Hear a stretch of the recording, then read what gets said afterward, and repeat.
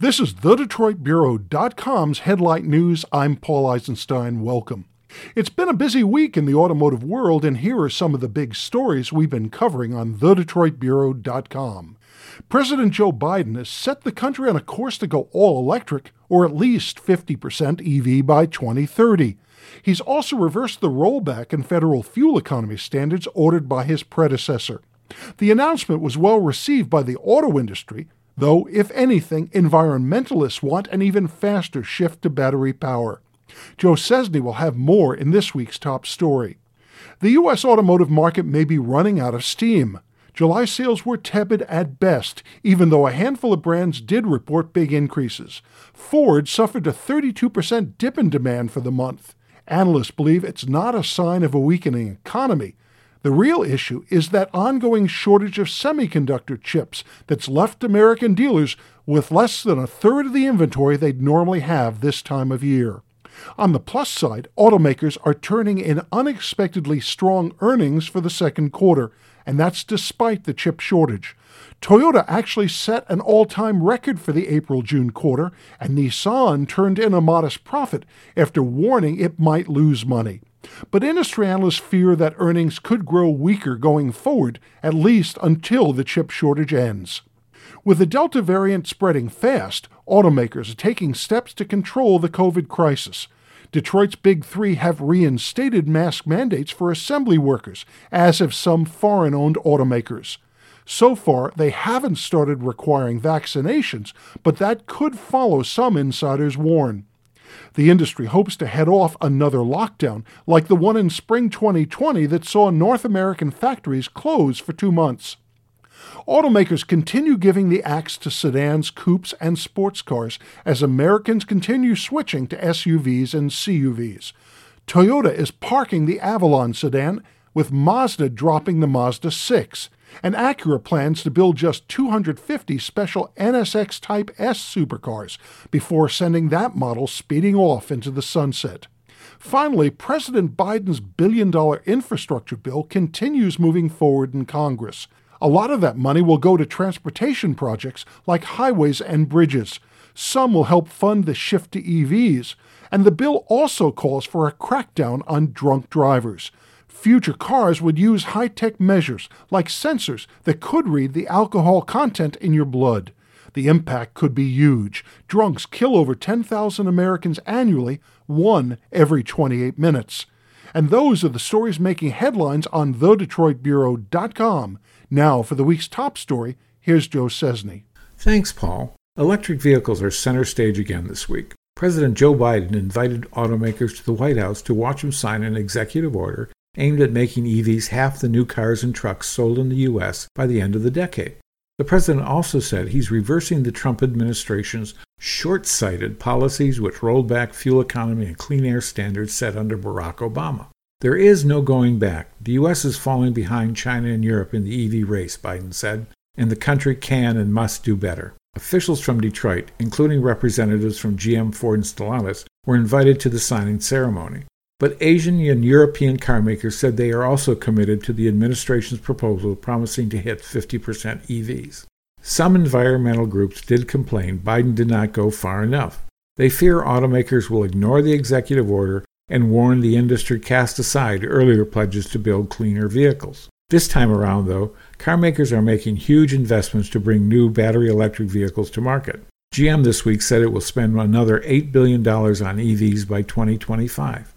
That will let it build more battery plants and produce an all-new electric cargo van for Chevrolet. And that's this week's top story. Now here's Larry Prince with this week's review. Thanks, Joe. You know, GMC struck gold with its Denali sub-brand, a top-of-the-line GMC trim level that commands an average transaction price higher than Mercedes-Benz, Jaguar, or BMW.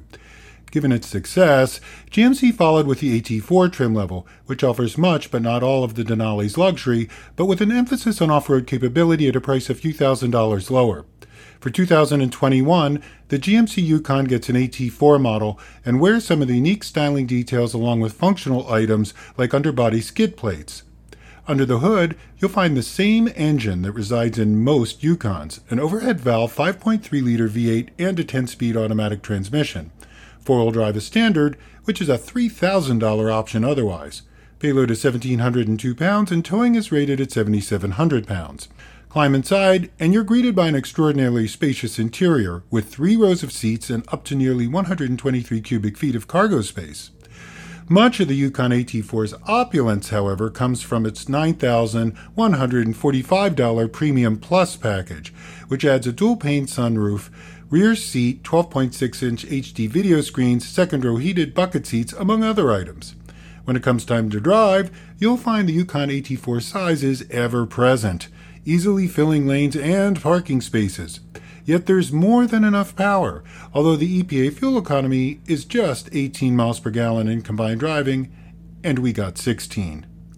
The AT4's off-road tuning produces less undulation over bumps than you might expect, with the optional air suspension, that is. But its garden shed-like styling makes seeing people and objects near the vehicle impossible without its surround view camera. If the AT4 catches your fancy, you'll find it to be a nice package, but not the most compelling one among GM full-size SUVs. But it should prove popular nonetheless. That's this week's review, and now Mike Strong will look at what's coming in the week ahead. Thanks, Larry. This week's going to be a busy one. We'll be offering up our driving impressions on 2 new vehicles, the 2022 Nissan Frontier and Hyundai Santa Cruz. Those automakers expect them to be part of their long-term success, as well as their bottom line. The Frontier got its first major overhaul in about a decade and is part of the very competitive mid-sized truck market. Since Nissan's looking to get back into the black, making Frontier a leader in the segment gets it closer to that goal. Hyundai's new compact pickup, or sport adventure vehicle, really competes with only the Ford Maverick, for now. However, if it attracts the young urban buyers it's targeting in big numbers, it won't be long before other car makers dive into the segment. Being one of the first may be the best way to be a leader. Additionally, we've got an investigative piece that examines the political clout automakers garner through their financial donations. In late June, Toyota came under heavy criticism due to its contributions to Republicans who voted against certifying the 2020 election. Toyota ultimately halted those payments, but the Japanese automaker wasn't the only one doing it. We'll tell you what other company was engaged in the same practice and if it's still going on. Finally, we'll be traveling to the launches of the Toyota GR86, the small sports coupe produced jointly with Subaru, and the Jeep Grand Wagoneer, which returns after decades away. If any news breaks during those events, or anywhere else for that matter, you can be certain we'll bring it to you. Now let's go back to Larry to learn more about automotive history. Thanks, Mike. Time to take a road trip back into the self-propelled past with This Week in Automotive History. This week in 1877, Nicholas Otto is issued German patent 532 for his 4-stroke engine. It would take Saab another 90 years to see the brilliance of his design. More on that in a moment. Much to the annoyance of those in a hurry, 107 years ago, the American Traffic Signal Company installs the world's first traffic light in, you guessed it, Cleveland, Ohio, at the corner of Euclid Avenue and 105th Street. The first car to run a red light most likely happens within minutes.